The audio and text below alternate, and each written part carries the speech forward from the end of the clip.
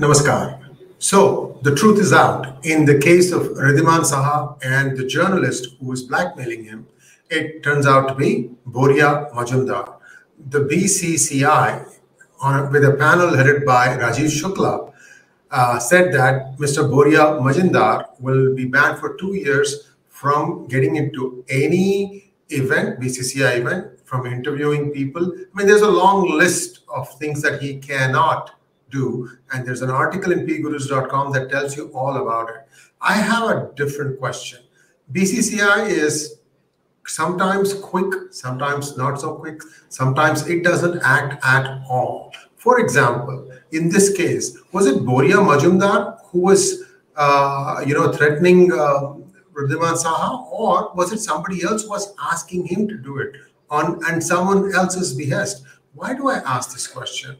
Ask yourself, Ridhiman Saha is the best glove man when he's fit, at least at the test level for India. But unfortunately, his career has been plagued by injuries and he has been in and out of the test team because of his fitness concerns. Whatever that is, he always had to fight to get his place back in the playing level. And with the advent of Pant, it became harder. I mean, you had Dhoni for a long time, and then Saha got his place, and then now Pant has usurped that, and again Saha finds himself out in the cold. There were news stories saying that the coaches have asked him to announce his retirement. A coach, I don't think, would have asked any player to retire. They would have done it on their own. The players know when it is time to hang up their boots. Right now, Saha is scoring a lot of runs in IPL. So in T20 format, he has made a name for himself. So whatever it is that happened, did the BCI do complete due diligence to exactly get to the bottom of the matter? I don't think so. Well, this is just my opinion. Someone can prove me wrong, because why I say all this is Mr. Rajiv Shukla himself is under a cloud of suspicion, along with Hardik Pandya and a few others who are all accused of having committed unnatural acts of sex on the wife of a D Company lieutenant. This lady tried to register a case in Mumbai, and none of the police stations were willing to record her statement. So this thing still hangs loose. Rajiv Shukla is also named in that, and Hardik Pandya too. And nothing has happened to these people. Isn't that a much more heinous crime? Why isn't the BCCI acting on that? Why can't they go and figure out what happened? First of all, Rajiv Shukla needs to quit.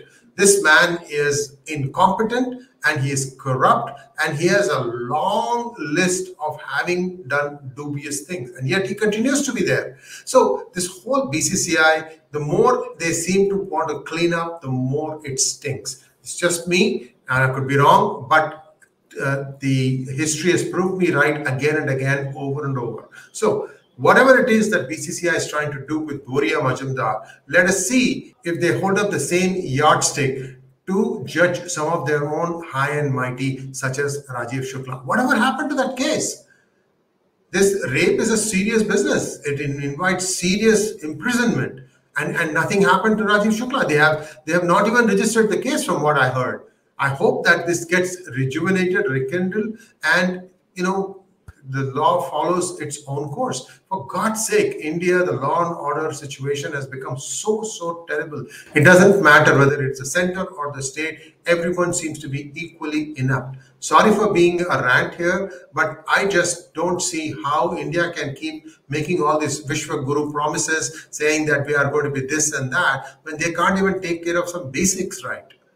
Thanks for watching. Please like, share, and subscribe to our channel. And also don't forget to click on the bell button. Namaskar.